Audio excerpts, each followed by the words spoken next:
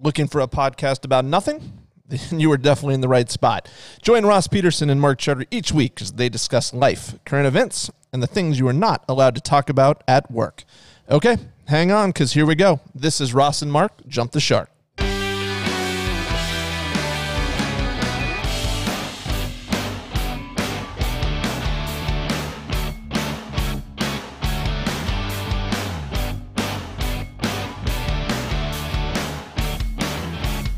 Jump the Shark is sponsored by Charterhouse Real Estate. Charterhouse can help you save thousands when you sell, and we can help you buy your next home as well. Google Charterhouse to see hundreds of great reviews or learn more about us at charterhouseiowa.com. Now here is the show.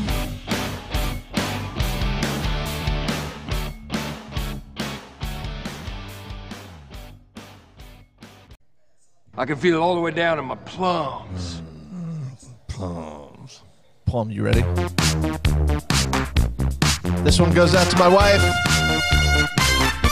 Happy birthday! Happy birthday, happy birthday, happy birthday to you. Happy birthday, happy birthday, happy birthday to you. I want to do you know this one? special for you. No. It's your I'm gonna need your help when the birthday chorus and rolls you're back special around, too. Ross. So I brought some guanks from the outer Guank Zoo. They honk and squonk and sing just for you. Here you go.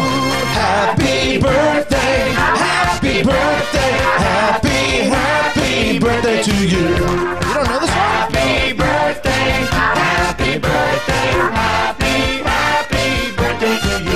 If you... 80s? 80, that's got to yeah, be the 80s. so that's the Disney Happy Birthday song. I've never heard that. Oh, yeah. That would have been popular when we were growing up. Huh. I wasn't a Disney kid, man. No? I don't know nursery rhymes. I didn't grow up in a house where Disney was a big thing. We never went to Disney World or anything like that. You know, it was just no. I didn't. Nothing. I think I'm the youngest in my family. But you are too, right? I am. Youngest of you just have one brother. One brother, one sister. Okay. I have the same boat. I have always chalked that up to my mom and dad were just sick of the kid stuff by the time I came around. Yeah.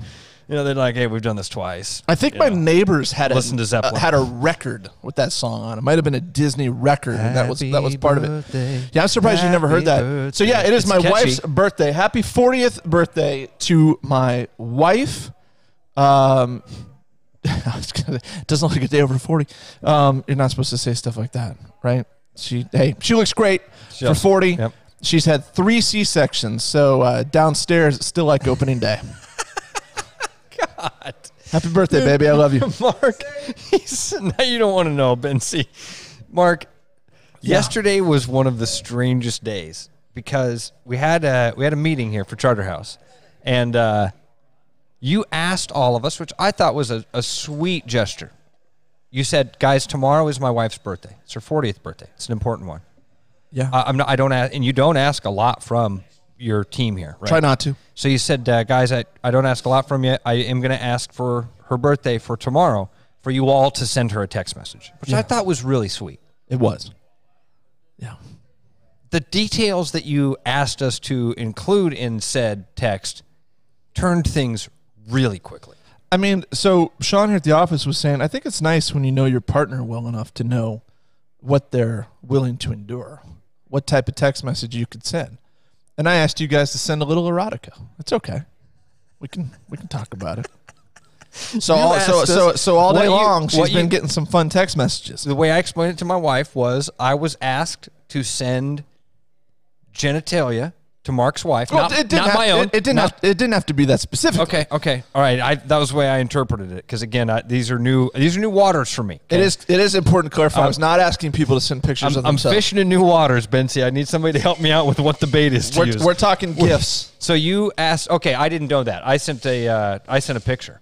Oh, okay. No, it's okay. I mean, it's old school. But So the funny part of this is so this morning you're like, hey guys, don't forget, send the wife some erotica, okay? Which I am like beyond uncomfortable with.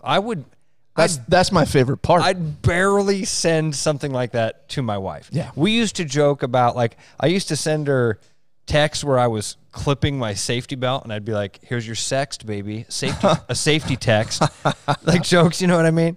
I think I've told you the one time that I convinced I was on a fishing trip with a bunch of old guys, and they were all asleep. It was like 4 p.m. We just fished all day, and these guys were taking their afternoon nap, and I was alone in North Dakota, and I'm FaceTiming with my wife, and I was like, "Hey, show me a boob," and she's like, shut up. Even that, like, that's how different our lives are. Well, to each their own, Ross. It's not that I'm doing it right and you're doing it wrong.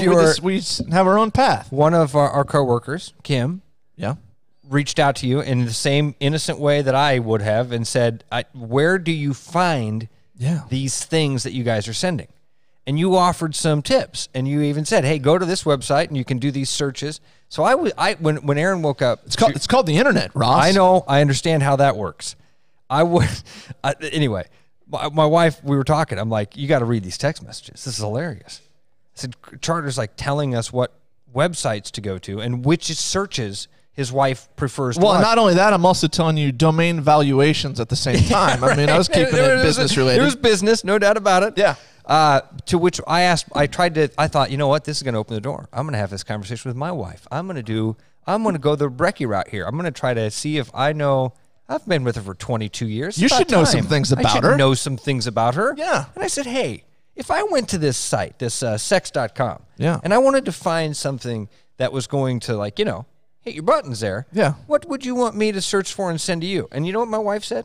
I can't wait. Just buy me tank tops. Just go to Target. You want to turn me on? Just buy me some tank tops. I'll be good. Does she wear a lot of tank tops? Every day. Every day? Every day. Wow. Like, does it have stuff on them, or are they just blank tank tops? Just blank tank tops. Yeah. Every day. Winter? Well, I don't know Winter about every. I shouldn't say every day, but lots and lots of tank tops. Yeah, wears them to bed and stuff. My wife doesn't. Like, I'm thinking about it. I'm like, she probably owns one or some, but it's not her thing. Happy birthday to Katie. That's 40 is a big one. Do you have big plans? Ross, come on. Does anybody have big plans right now? Are you going to Red Lobster tonight? I wish we could go anywhere, to be honest. No, we have no big plans. She took the kids for lunch today. Got Chinese. She's a big Chinese fan. Okay. I'm picking up a cake later today, and then we'll watch what she wants to watch tonight, which is she likes the. I make fun of her and she gets mad at me because she likes all sorts of different types of shows. She likes the Kardashians and stuff like that. But she likes what I call name the city and then name some department behind it.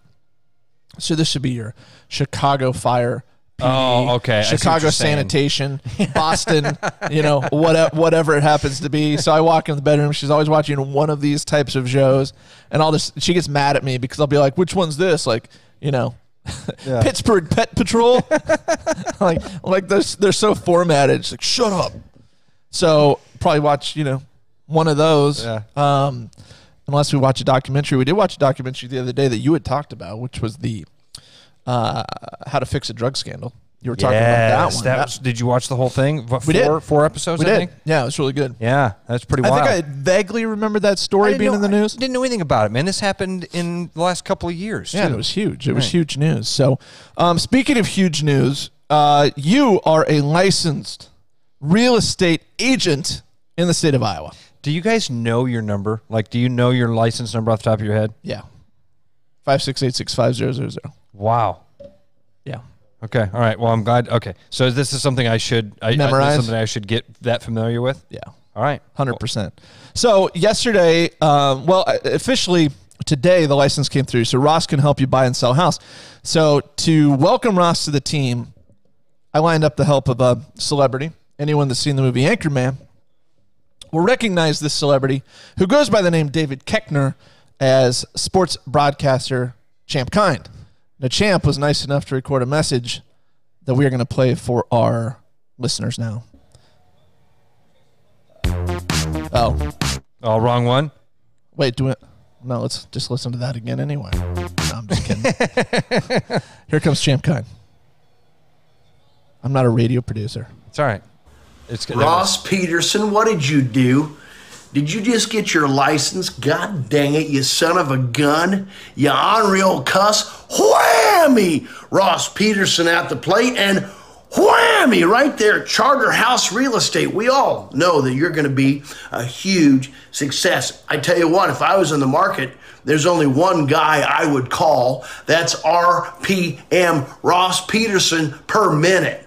Ross per minute. Ross Peterson minute. Boy, what is the Ross Peterson minute like? Is that a blissful time? Is that how quickly you will sell a house? Ross Peterson minute. Go. Ding.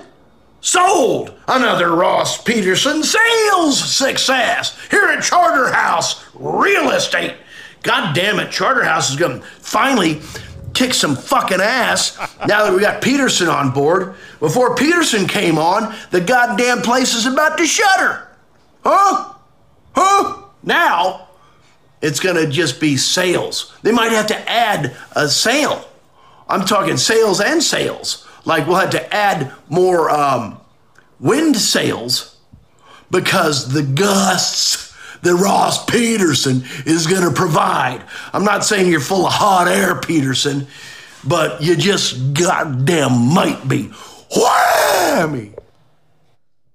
The incredibly talented David Koechner, Yeah, ladies and gentlemen. that's pretty funny stuff. That's a good character. For the record, we were not about to shutter. All right, we were not. we were not on the verge of closing. Which I did. When it got to that part, I was like, not quite the case. But that's really cool, man. That cameo is such a cool thing. It is. When I first heard about that, it was one of those. It's kind of like Twitter. When I first heard about Twitter, I was like, this is the dumbest thing I've ever heard. You're gonna have followers. You're gonna send out tweets. Yeah. Nobody's going to do this. This thing's not going to catch on 65 billion people later. TikTok. When I saw TikTok the first couple times, I was like, this is the dumbest thing I've ever seen. You're doing 10-second videos of yourself dancing or dressing up. This is the dumbest. 60 billion people later. And now this cameo is quickly taken off too. I thought that same thing when I first heard about it. Now it's like, this is a really cool Cameo is growing. I remember, speaking about Twitter, specifically reading some articles about Twitter when it was first starting. People were using Twitter, or the articles were alluding to the fact that some people in some foreign countries were using Twitter to get the word out about events that were happening. It was not as social as we think of now. So yeah, it's weird how some sites do take off and others don't. I mean, why is MySpace not here anymore? Maybe it is, just not in the form that we used to. I don't know. Twitter, with as far as like the foreign country thing, China, that was a big deal in China. North Korea. Yeah. When tweets are able to get in and out of there, then it takes on a whole new meaning, man. It's not us bitching about the Cyhawk rivalry. Yeah. It's not people complaining about airline seats, right? It can be a platform for something amazing. Here's one space where I think Twitter's overused. The live game updates that people do. You'll see it. I'm not throwing anyone in particular under the bus, but you'll see some local reporters doing this. Listen, and first down Iowa State, 3rd and 10. I'm like, are you really watching the game via Twitter? And let's talk this out, because I think you're right, and I think even the guys that are doing it, because like the first guy that I think of when you say that is John Miller for the Hawkeyes, because he's the guy that I watch on Twitter. I'm amazed at how John is able to do that, because he's obviously watching the game, but he's at the same time processing it and delivering out like every play. He's not just typing 1st and 10. Yeah, he's like giving analysis of each play as they go, right? And he's firing them off like that. I even called him one time. I'm like, dude, how do you do this? That can't be an enjoyable way to watch the game. And that was part of the question for him. It was like, are you doing this because you feel like you have to? Are you doing this because, and it essentially was, Mark, he does enjoy it. That's a way for him to stay engaged with the game. For a while, I had a way of watching Iowa football games when we were going to do sound off, and I wish I could, if I could just dedicate my time to doing it. It's the way to watch football. And it's basically what John Miller does, where you write down everything. And I used to do that. Every single play, I would write down, distance, where the ball is, what play happened, how many yards, next play, down, distance, what play happened, how many yards. And then the weird thing about it was, you know this already, you didn't actually have to go back and look at it to recall it all. You somehow, it was in your brain already. So when a guy called in later that night and he was like, man, on that 3rd and 7, when we tried that slant route, why didn't we? It was like, oh yeah, there was 15. There's 11 minutes left on the clock. It was da. You know all. They of always this stuff. say that writing things down helps with memorization. Right. So I think that's a part of it, is that it helps John remember the games. Now, so let's talk about somebody like a Tommy Birch or Chris Williams. They are. I have been in a road trip from Kansas City to Des Moines. Didn't have Hulu. Can't watch a game, and I'm literally sitting there hitting the Twitter updates, and that is how you watch a game, is by following along on the Twitter scroll. So I won't beat them up for doing it, because they are doing a service, and I do think that they even at some point see it the same way you do, where it's like, man, this sucks, but it's helping me process the game, it's helping me remember it, and somebody out there is getting something out of this. So, what do you? You don't tweet very much, do you? No, I don't. No. What's your viewpoint on Twitter? Like, if anyone could be doing it, it's you. Your counterpart Williams does it a lot. Chris tweets a lot. Chris has 24,000 followers on Twitter, man. That's insane. I have 7,000, something like that, which is crazy also. So you don't feel the need to feed the audience, so to speak? No, Mark, I'm a big. You and I think we've had this conversation somewhere off record, but that creativity is something you can't force. And once you start doing it, it's not creativity anymore. And art, I think sharing an opinion and getting on the radio and doing that stuff, it's in a way some sort of art form. And once you start forcing it, it's really difficult. Luckily, like the 2-hour radio show every day, I've never felt like that was forced. I've never once been in the middle of my day and thought, crap, I got to go do my radio show, right?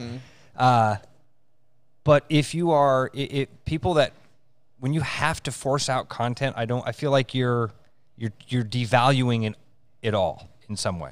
So not that I pick and choose my times. Maybe I like to sharpen my sword type of deal. If you're going to give me a long time to chop down a tree, I want to sharpen my sword before I just start whacking away. You pick your spots. Yeah, there's nothing wrong with that. Right. And I'll tell you, Mark, I do tweet a lot and then don't send those tweets. Oh. I do that often. Okay, where like yesterday, this happened actually, not yesterday. It was earlier this week. People were on a podcast. I woke up and I got hot, man. I opened my phone and I never do this. I happened to hit social media and pulled up Twitter, and there was a tweet from a Channel 8 reporter, and she was at Gray's Lake.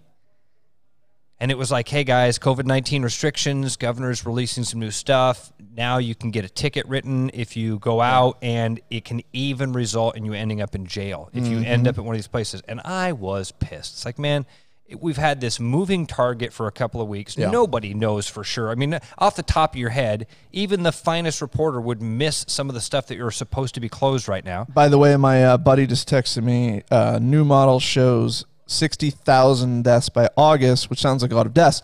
However, he says that's down 33%. Yeah, right. And every day, I mean, the models moving target again. Like when it started, and we were all saying that same thing. Like, man, this is things are moving quickly. Now, keep in mind that's 60,000 deaths when people were saying not that long ago on Twitter. Especially, I'm going to call some of them Trump haters, not all. 1 million, 2 million minimum was the number a couple of weeks ago. And weren't you the one that told me about Gladwell saying that? I don't think so. Somebody told me that Gladwell, I love Malcolm Gladwell. Yeah. That Malcolm Gladwell had done a podcast with Bill Simmons where he said, we're going to have 1 million or 2 million people dead. And they're like, what do you think about that? And I said, smart people say dumb things. Yeah. I don't know that he's wrong, but man, I really hope he is. It's looking like he will be massively wrong. Never should you agree with everything somebody says just because they were right about something or smart about something. Or just because I read something the other day that was about experts, right? So you'll hear this phrase a lot. Well, the experts say, okay? And maybe Dace wrote this. I can't remember. I don't want to give him credit if he didn't, not give him credit if he did. You know what I mean? But the point of what I was reading was, there's lots of experts right now weighing in. We're talking about people from Stanford, Harvard, Yale, Johns Hopkins that don't agree with this 1 million plus, 2 million plus. Why aren't they experts? Or they're not expert enough? Why do we latch on to one person? Well, I think it's because it's the narrative that we want to believe on that particular subject. It's an overgeneralization, though, to say the experts say. Yeah, we do it all the time. That means 100% of them say, in my mind, or at least it should, and they're not. So obviously it's good news. If less people die, that's good news. If we can get back to normal soon, that's good news. Right. I don't want to think that there are people cheering for the opposite. And unfortunately, I think that's true. And you can pinpoint their own reasons for doing that. But I mean, this stuff's old, man. Spring and summer are coming. Let's get back to real life. Well, I think, Mark, you've always been a little bit more optimistic about it than I have, and I think we're still in that boat, but I'm a lot more optimistic today than I have been. And these last couple of days, I've been slowly moving back into that of like, hey, we're going to be able to turn things back on here pretty soon. Let's talk about what that's going to look like, right? Let's talk about what sports are going to look like. When do we do this stuff? And I'm okay if to start back slow and say, let's get some things going without everybody around. And so I'm again, just half a step behind you in your optimism there. I do want to finish my thing about what happened on Tuesday because it's an explanation for why I don't tweet. Because you've actually been, So you woke up, you're hot. You've been the person that has done this for me in the past. How you doing, bud? I woke up and I was hot. And I saw this tweet about that we could get arrested if we're out and about. I've been fishing every day for the last week. And it's something I've really enjoyed. Taking my son, we're loving it. And I read that as, again, at Gray's Lake, I'm reading this as, if you're at a pond and 15 people show up, you could get arrested and thrown in jail. Mm-hmm. And I fired off a tweet. Didn't fire off a tweet. I started to fire off a tweet about, dystopian futures and how we've gone too far. Yeah. And we're giving up way too many of our liberties. George Orwell had it right. It's all, like all this stuff. And then I paused and I thought, wait a minute. Maybe I'm overreacting to something. Maybe I'm going to fire this thing off and I don't need to. Let's make sure I've got all my ducks in a row. So luckily I've got Paul Parizek. Sergeant Parizek is one of my buddies. And I picked up the phone and I called him. And I'm like, dude, what the hell is going on? I just saw this tweet. And he's like, yeah, it's garbage. Instantly calm me down with a couple of very simple things. Like, Ross, what scares you the most about it? Well, the idea that you could arrest me if I'm hanging out at a park. Well, let's be honest with ourselves. A cop can arrest you. 3 months ago, a cop sees you at a park and walks up to you and asks you what you're doing and what your name is, and you give him attitude, there's a chance that you end up in jail, right? Mm-hmm. I mean, if you tell the cop, hey, man, kick rocks, pound sand, and the guy says, whoa, I'm just trying to figure out who you are and what you're doing here, and you say, well, it's America. The constitutionalist would be like, you have no right to ask me. You don't even do it. I want to present my identification. Eat my shorts. Stuff. Yeah, right, which I admire that, and I'm good with that, but it is...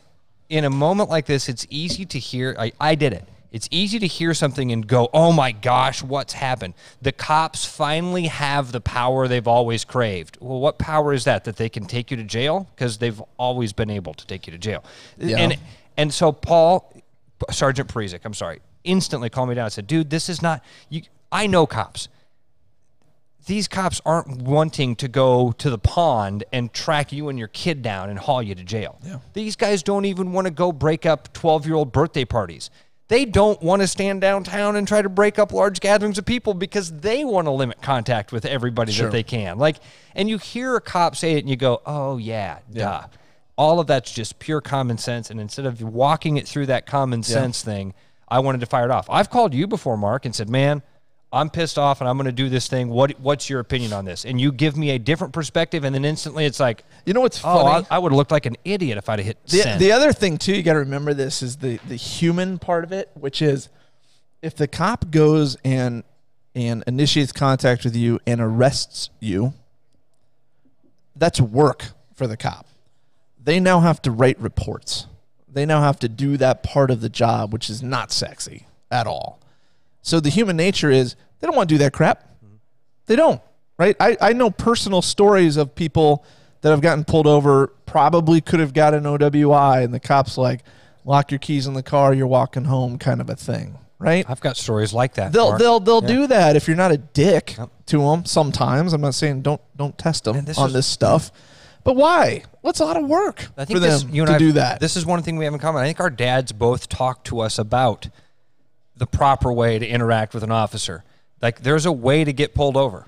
Yeah. And it's and I've been pulled over plenty. And it's yes, sir, no, sir. Plenty. Right? And you yes, ma'am, no, ma'am, and you answer the questions you have to answer, and you do it politely, and you give them the stuff that they want to know and all that. And man, every time I've done that, even when I was dead wrong, 19 years old with open 40s and you know bong stems in the car, like what? Well, keep in mind this, and I've been fortunate enough to have several clients actually that are police officers. So I've talked to them about it. I mean, I don't know them to the extent that you know Sergeant Parizek, but you know, they are human. Yeah. These are people that are doing a job, right? And we're so quick to villainize them, especially when you get a bad cop, right? Because they make news and they screw everything up for everybody. It's no different than you're going to run into some bad real estate agents that don't know what they're doing, right? But every aspect of life, I've had many many interactions with police, all due basically to being pulled over for speeding. I've got a lead foot. You look me up on Iowa Courts Online, you're going to find a lot of speeding tickets there. And I've never once had an issue with a police officer because they come up, they got a job to do. I don't give them crap. They do their job. They write me the ticket, and they move on. But they come up kind of expecting the worst because they see the worst, right? They deal with losers. I think they have to. They deal with losers and the worst our communities have to offer regularly on a daily basis.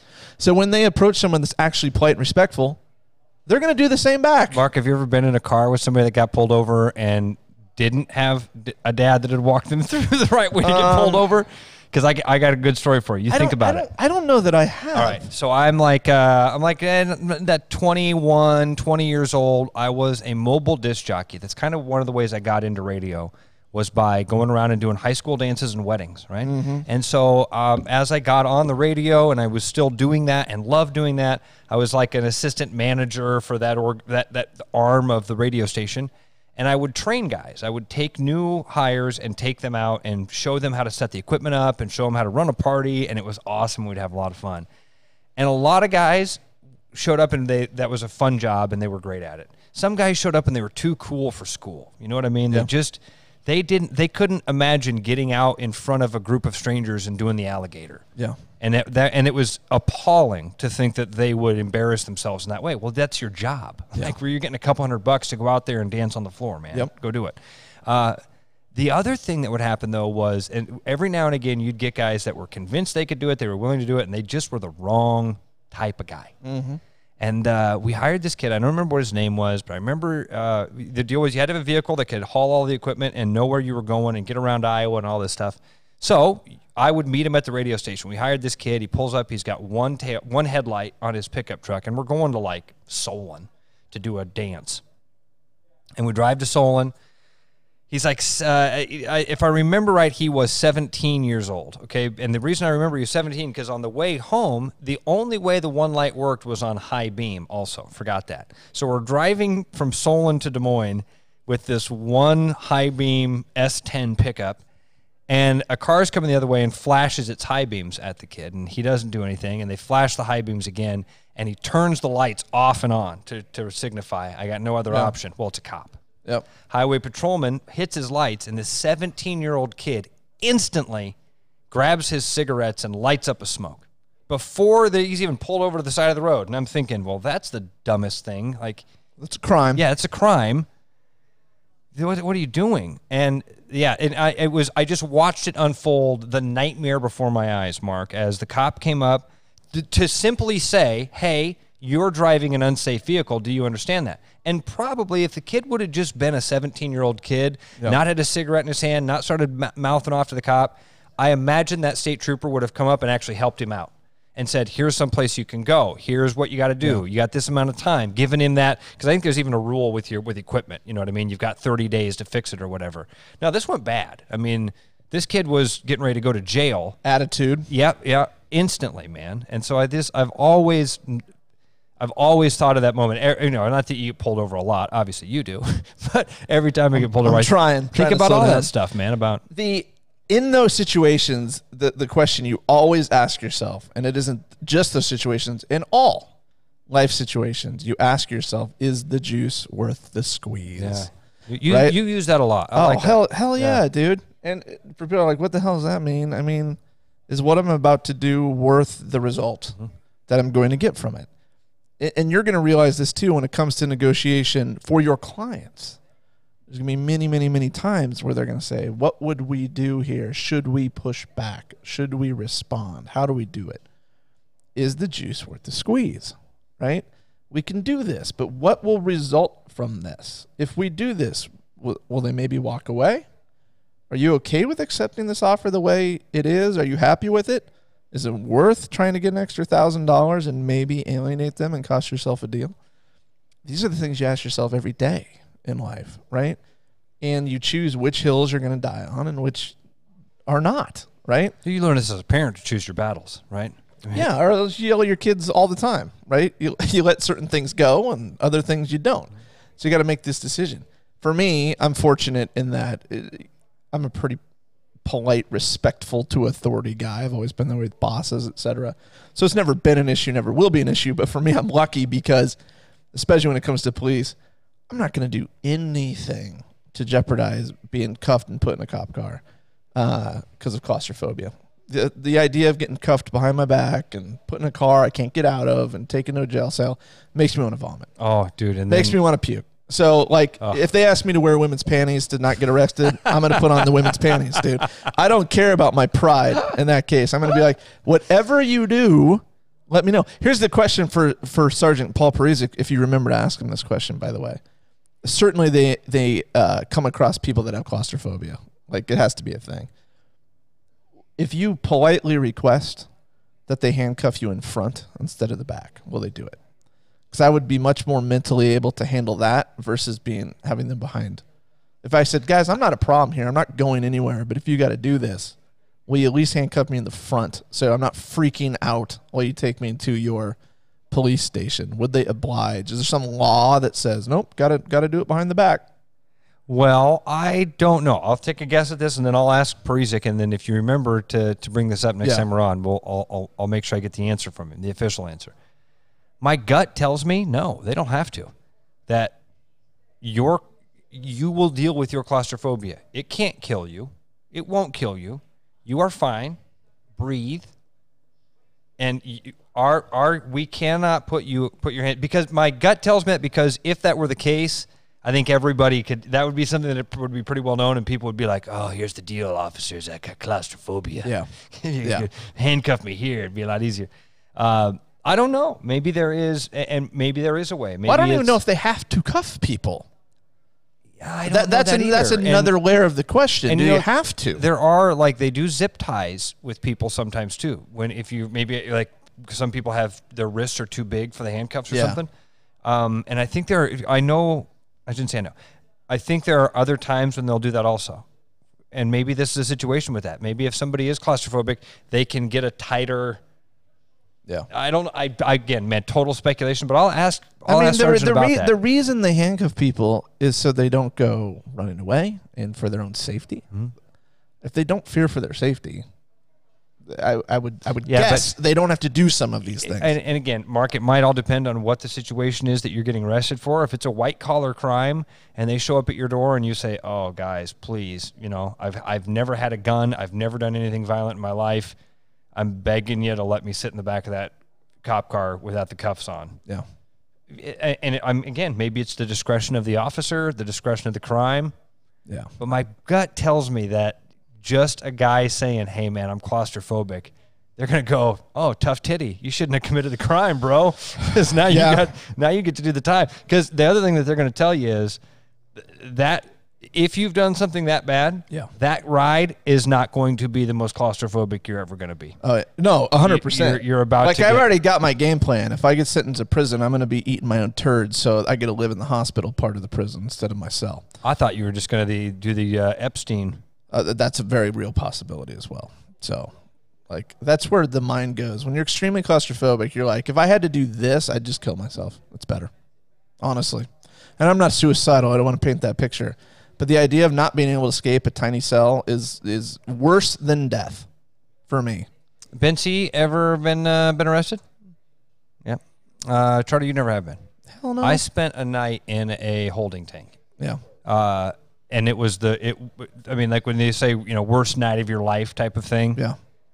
It's the truth, man. With And other people? So it started off with in fact, a dude built about like Bency, who was asleep when I got in there. And it was a tiny room with 2 benches. And he was sleeping on one of the benches, and the light was on the whole time, and I just laid down on the other bench and tried to fall asleep, which did not happen. Well, early in the morning, about 3 a.m, a tweaker got thrown in with us. Mm-hmm. And then it was bad news because he was just all over the room and bouncing up and down and couldn't shut up.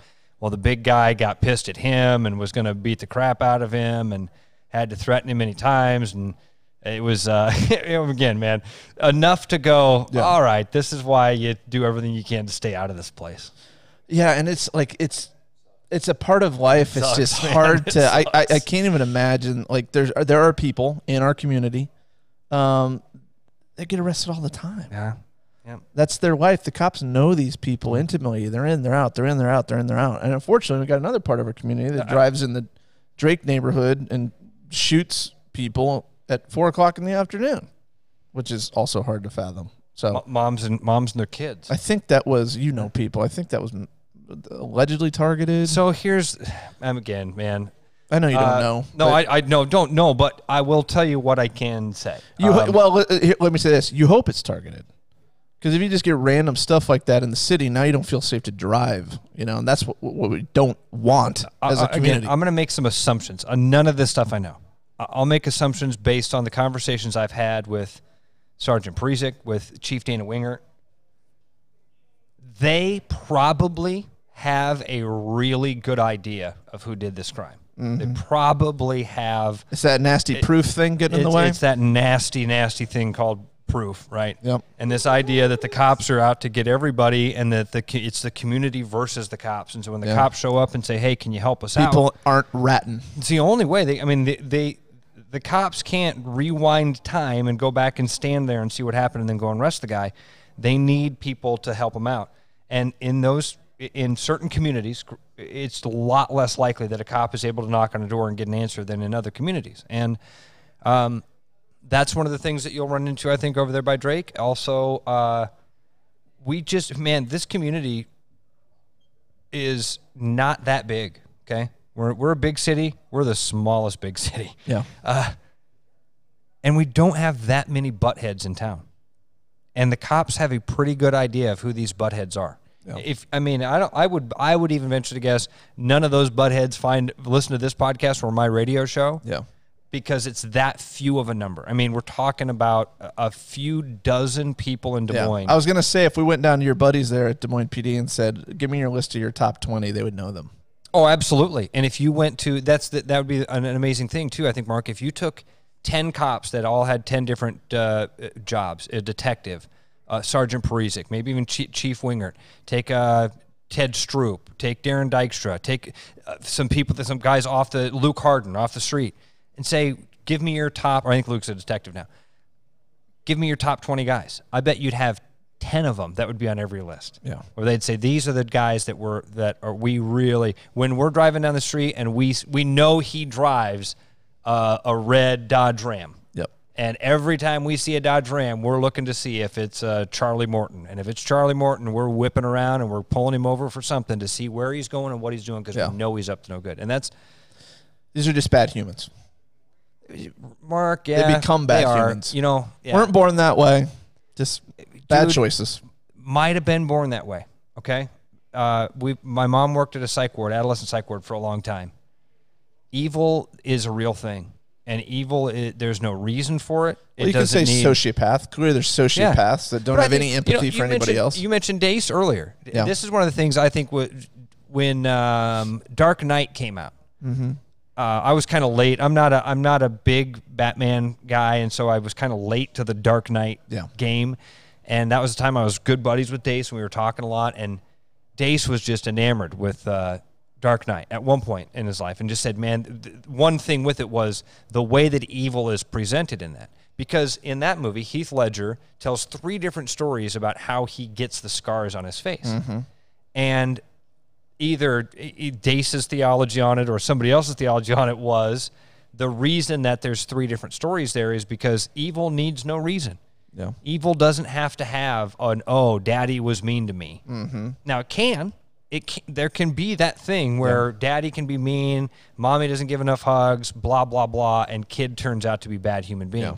There's also, unfortunately, cases where somebody's just wired wrong, man. No, and I agree with that completely. It's funny because I was thinking about the brain anyway. I wanted to talk about the brain a little bit today, but like what makes someone a serial killer? What gives them the opportunity?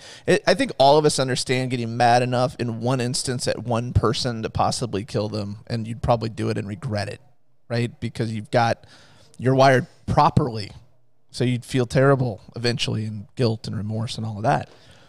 Your serial killer is a sociopath, which they don't feel sorry for that victim, and they do it again and again and again. Well, why are they a sociopath? There's something different about the wiring in their brain. I believe that. It's just different. Now, when did it go different? Has it always been that way? Did it become that way by things they did in life? I don't know, but they are different than the normal person that cannot think about killing anybody, let alone one victim after another. So I agree. Maybe it is from birth. And it's not hard to think that someone's brain might be wired differently than somebody else's brain, right? I was watching this interesting talk. It was about 17 minutes. It was an interview. Guy's kind of an expert on the brain, and he was talking kind of deep about things, but specifically talking about depression and how we overcome depression, all of those things. And it all comes down to the brain, right? And one of the things I talked about last week, I think I said gratitude is the attitude. When we're focused on positive things, it's hard to also be focused on negative things at the same time. And this guy was saying one of the things that's really, really helpful for people, and you can't just do it, you need to master it, is meditation. Now, I used to be kind of anti-meditation because my feeling was, well, meditation interferes with religion. And I've changed my thinking on that a little bit, right? Because if you grow up thinking, no matter what the problem is, just believe in God and God will help you through it. Okay. And I'm not saying that's wrong. You can certainly do that too. But sometimes your brain's just messed up and you need help, as who's the host of Drew Carey. I listened to a podcast with him, and he went to this meditation retreat up in Minneapolis, which is like a silent meditation retreat. And what he learned up there was the ability to turn off what he calls his monkey brain. And that's what meditation can do. It's not, you're not in a trance. You're not, praying to some weird deity or something. You're just isolating the part of the brain that will help you and turning off the part of the brain that won't. So the monkey brain is the, I'm going to die from COVID-19. I'm going to lose my job. I'm going to go bankrupt. It's all the negative thoughts that we replay over and over and over again. And a lot of the depression comes from, especially people that have gone through traumatic events, abuse and all of that. They replay those in their brain on a loop all the time. And every time that they do that, they go back into that depression and woe is me and all of that. Right. So the key to overcoming I've been guilty of that. Yeah. So the key to overcoming those things is shutting that part of the brain off, which I'm not saying is easy. I don't want people to think I'm saying that. And instead focus on when you're going to bed at night and you're laying there and it's quiet and those bad thoughts are repeating in your head, right? That's not what you want. What you want is thinking about, what am I going to do tomorrow that excites me? What do I have coming up? What are my goals? How am I going to get going in real estate? Whatever, right? And the more you can do that, the less likely you're going to be depressed, okay? Now, for me, it's as simple as going back to claustrophobia. If I'm laying in bed and I get an image in my head of being in the back of a police car, that's not a good place for me to be at all, right? And I'll feel it. Like it starts in my head and it works its way down into my gut. And next thing I'm getting out of bed and walking around because I'm just not comfortable now. It's taken over my entire body. Right. So how do I deal with that? I deal with it by not thinking about it. How do I not think about it? I got to focus on something else. How do I grow my business? What challenges do I have tomorrow? What am I positive about? It's very easy for me to not think about claustrophobia when I think about taking a walk with my daughter, right? I turn it into something positive to think about, right? And I don't want to. There's a lot of people with mental illness, and I don't want to downplay mental illness. That's important too, right? Yeah, right. but my point is this: I think you have mental illness because there is an issue in your brain. Some people do. So, yeah, right, Certainly, yeah, right. Certainly. But I think there are tips and tricks, and I don't want to minimize how difficult those are to obtain. But work towards them. Learn how to, whether it's meditation or not. I think there are some, I'll call them cures, to help. Maybe not totally eliminate it. Sometimes medication's needed, etc. I'm certainly not playing a doctor here. But I am a believer in there's nothing more powerful than our brain. And we can use it for good, and we can use it for bad, right? So getting it trained, because keep in mind, if you've had trauma, it's trained to think about the trauma and relive it and relive it and relive it over and over and over again.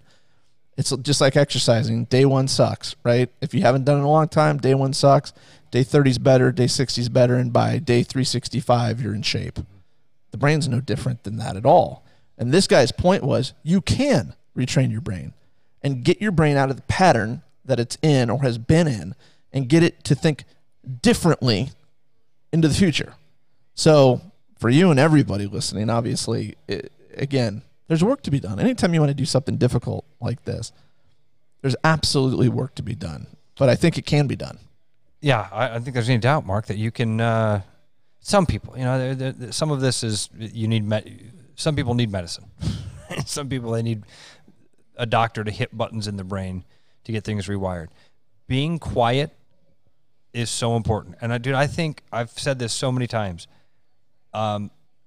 Something great is going to come out of this lockdown that everybody is in. And it might not happen for a while, but man, everybody, all of us are so consumed with the tasks that are given to us that are, and sometimes not even by other people. Sometimes like what you consume yourself with good stuff and building a business and doing these things. Some people, their bosses are giving them tasks. And so at the middle of the night when they do that, so basically we don't have time to get to those 4th and 5th stages, way past that monkey brain, way past that task-driven brain, and get down into the recreation and the motivation and the desires that we sometimes think about in fleeting moments. That's it. We don't ever get to dive into those. And that's what, man, at least in my own life, those quiet moments. So I love fishing. I love being outdoors. I love camping.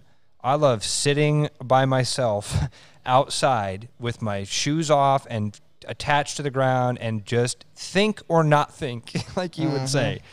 And it's amazing the stuff that comes to your brain in that time. And if you go back and look, man, so many great inventions and like things way outside the box that changed the world were done in those moments. It was going back to bring this whole thing back around. It very rarely was task driven. Yeah. It very rarely was forced creativity where people went, oh my gosh, this is it.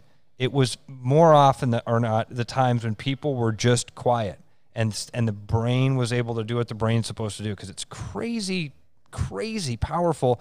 And we just spend all of our time occupying it, and I couldn't agree more, man. I don't know what it is, but mark my words, I've said it over and over, something great is going to come out of this quarantine. And one of the bad things, kind of coming back to what we were talking about earlier, the social media, I think, man, do we get in the rat race of social media? It's like, and I have times where I'm guilty of it. I'll go, not a big Instagram guy, not a big Snapchat guy at all, but they're on my phones. And I'll do a quick run through that. I'll go to Facebook, I'll go to Twitter. And then it's just pieces of information, one after another, after another, after another. And at a time like this, a lot of it's negative. Mm-hmm. And you get done with that and you feel like, okay, now I'm caught up on the world, but did you want to be? Like, if so much of it's negative, and now that's where your thought process is. When was the last time you opened something on your news app on your phone and actually got something that you needed? Because I can tell you, it's been... No, well, it's been a long time. If ever, it's been fleeting, one or twice. But you know what? You know what's good in times like this? And you say, what good comes out of it? I think that... small, tiny example, but John Krasinski from the Office has been doing this good news daily thing or whatever it's called. It's just good, man. We need more of the uplifting, more of the positive.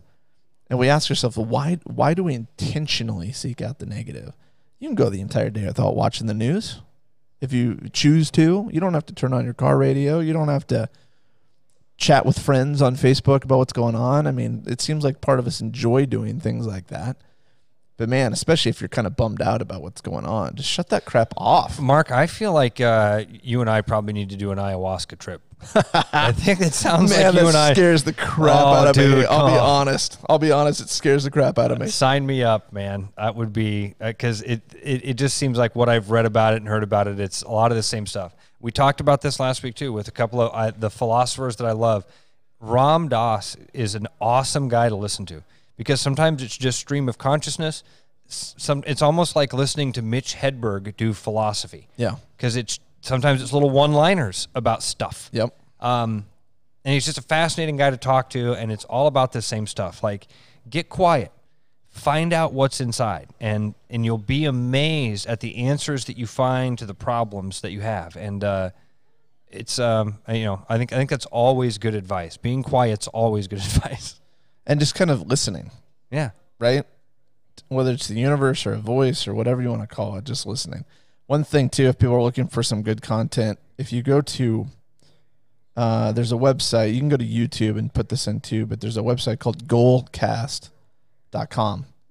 It's just videos. Goalcast, tips, motivation, and inspiration to reach your goals.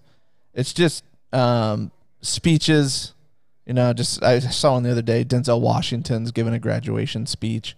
One of the things he says, and you can say this is corny or not, but one thing that stuck with me, he says dreams are great, right? But dreams without goals are just dreams. Mm-hmm. You have to put an action plan in place. The other thing he says, I don't know if he actually does this. If he did, it would be cool. He says, when I go to bed at night, I put my shoes all the way under my bed. So in the morning, I got to get down on my knees to grab them. It's like start with some thankfulness, right? Like even in all of this, it's like, it is impossible, in my opinion, to say I have nothing to be thankful for. Bullshit, dude. How about the air in your lungs? Let's just start from the simplest place we can, right? If you've got any kids, there you go. There's one. If you're married, great. Someone liked you enough to marry you. There's one. Got a roof over your head? Is the grass outside your house getting greener right now?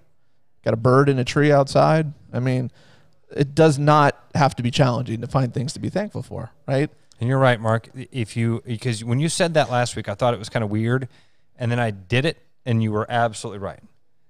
You cannot think about something bad and something good at the same time. All right. I've got this thing that's been going on the last couple of nights with my daughter, who's 3, which is such a fun age, like just awesome. And every night, about 8:30, it's time for bed. Go, all right, Audrey, it's time to go to bed. And she will come over and she'll go, hey, Daddy, will you lay with me in my big girl bed for just a little bit? All right. And then I go in there and I lay down with her and she squeezes my neck and she hugs my face and she kisses me. And we do this Munga thing from Daniel Tiger where you rub noses, the Eskimo kisses. And it is the best 15 minutes of my life, man. And I can think about that 15-minute moment for seconds at a time throughout the day, and it brightens me up. And you're right. No matter what else is going on, because everybody's carrying a cross, man. Everybody's got a burden right now. If you can find that one thing that is your best 5 minutes of the day and just think about it from time to time, it makes your day better. And the best part, too, and kids provide this, especially at a young age, right now to her, you are perfect. Yeah. You're not flawed. Yeah. Right. You're strongest man in the world, smartest man in the world, best looking man in the world. You're all those things to your daughter.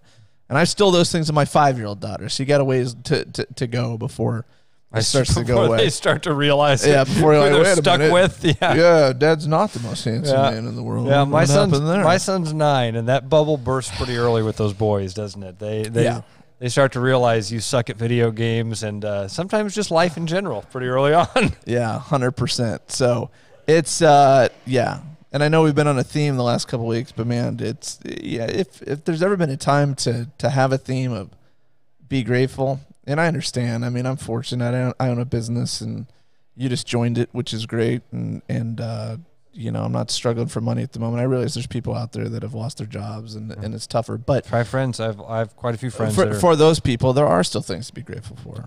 And the key is to remember that the future is not going to be the exact same as it is today. Exactly. Yeah. Mark, Things are going to get better someday. Things are going to be back to some semblance of what normal used to be. All those businesses are still, in the ground. The lights are still able to be flipped on, and once everybody's able to go back, man, I think this will be a lot quicker than. We're not in a depression, okay? Yeah. And even if the economy, the market's already rebounding. Even if the economics of this thing get even worse and worse and worse, we don't have to build from scratch again. Like, we're here. We got the workforce. We've got an educated workforce, a willing workforce. Yep. We've got the infrastructure. Market's up again today. We're almost back to 24,000. People are still buying and selling houses, man. I mean, we had our meeting yesterday. You were going through Reed's kicking butt right now. People are still doing this. A lot of people are hitting pause because they're nervous. Yeah. And I don't blame anybody for doing that, but things are still happening, man. They'll be back. Going, right? I'm going to give you, before we get out of here, speaking of real estate, I got to go meet with the seller. So before we get out of here, I want to give you a couple minutes to talk about yourself. You can sell yourself. You now have a real estate license. So officially, for the first time, we can tell people to call you. That's right. Yeah, call Ross to help sell a house. And a reminder that we charge $24.95 plus 3%, which means you save thousands of dollars with us when you sell a house. No tricks, no catches. It's still full service real estate. Right. You're still on the MLS, et cetera. Ross can also help you buy. So my question to you, Ross, is, and the answer we already know is because of all my experience. We're going to throw that out the window, okay? Why do you hope people call you, and what do you hope to bring to the table for the people that do? I think people, here's what I bring to the table, Mark, is I've been in Des Moines my entire life, man. I've spent 42 years in this community. I've lived in Pleasant Hill. I lived on the east side. I lived in the Drake neighborhood. I live in the Roosevelt neighborhood. I have been all over this town, and I know every street. I know what's good and bad about all of the little communities that we have around Des Moines. And I think that's something that's going to pay off greatly. Right now, I mean, I'm not experienced, but you know what I am? I'm really motivated, man. I'm excited to help people. I'm loving this new adventure and opportunity and challenge. I'm so excited to finally have my license here because I felt like I learned a lot while I was doing all the schooling and all that. And over these last couple of weeks, while things have just been hit on pause, it's all kind of turned to mush. Yeah. So now I'm ready to refine all those skills again and figure out, where I'm going and how this is happening. But I've got a wonderful team of people that have helped me out and that can help me out. So I'm not worried about this at all. If anybody, I'm fun to hang out with, and I know a lot about Des Moines. I know a lot about houses with a construction background. So there you go. I'd say we got a great team of people here. Well, if you're listening and you've always thought Ross is fun, he'd be a fun guy to hang out with. It's the truth. It's the truth. You can certainly find out for yourself. If you need to buy or sell a house, it's a great way to get Ross to come over and have a beer with you or go look in some houses. So, you know where to find Ross, charterhouseiowa.com. We're waiting on a picture to put Ross on the actual website, but that'll be coming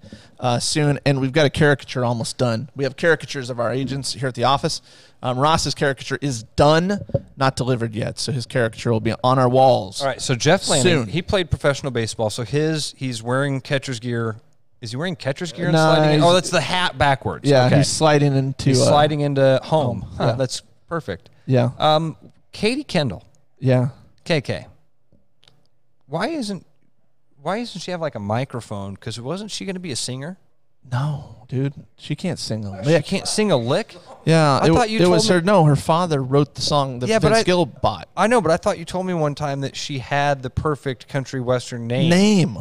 I never said the perfect voice. They never tried to capitalize on it all? No. Her name's Katie Ray Kendall. All right. That's not her name now, but it was. Yeah, right. Now it's Eppenworth. Espinover, whatever. Yep. Yeah. KK. Katie.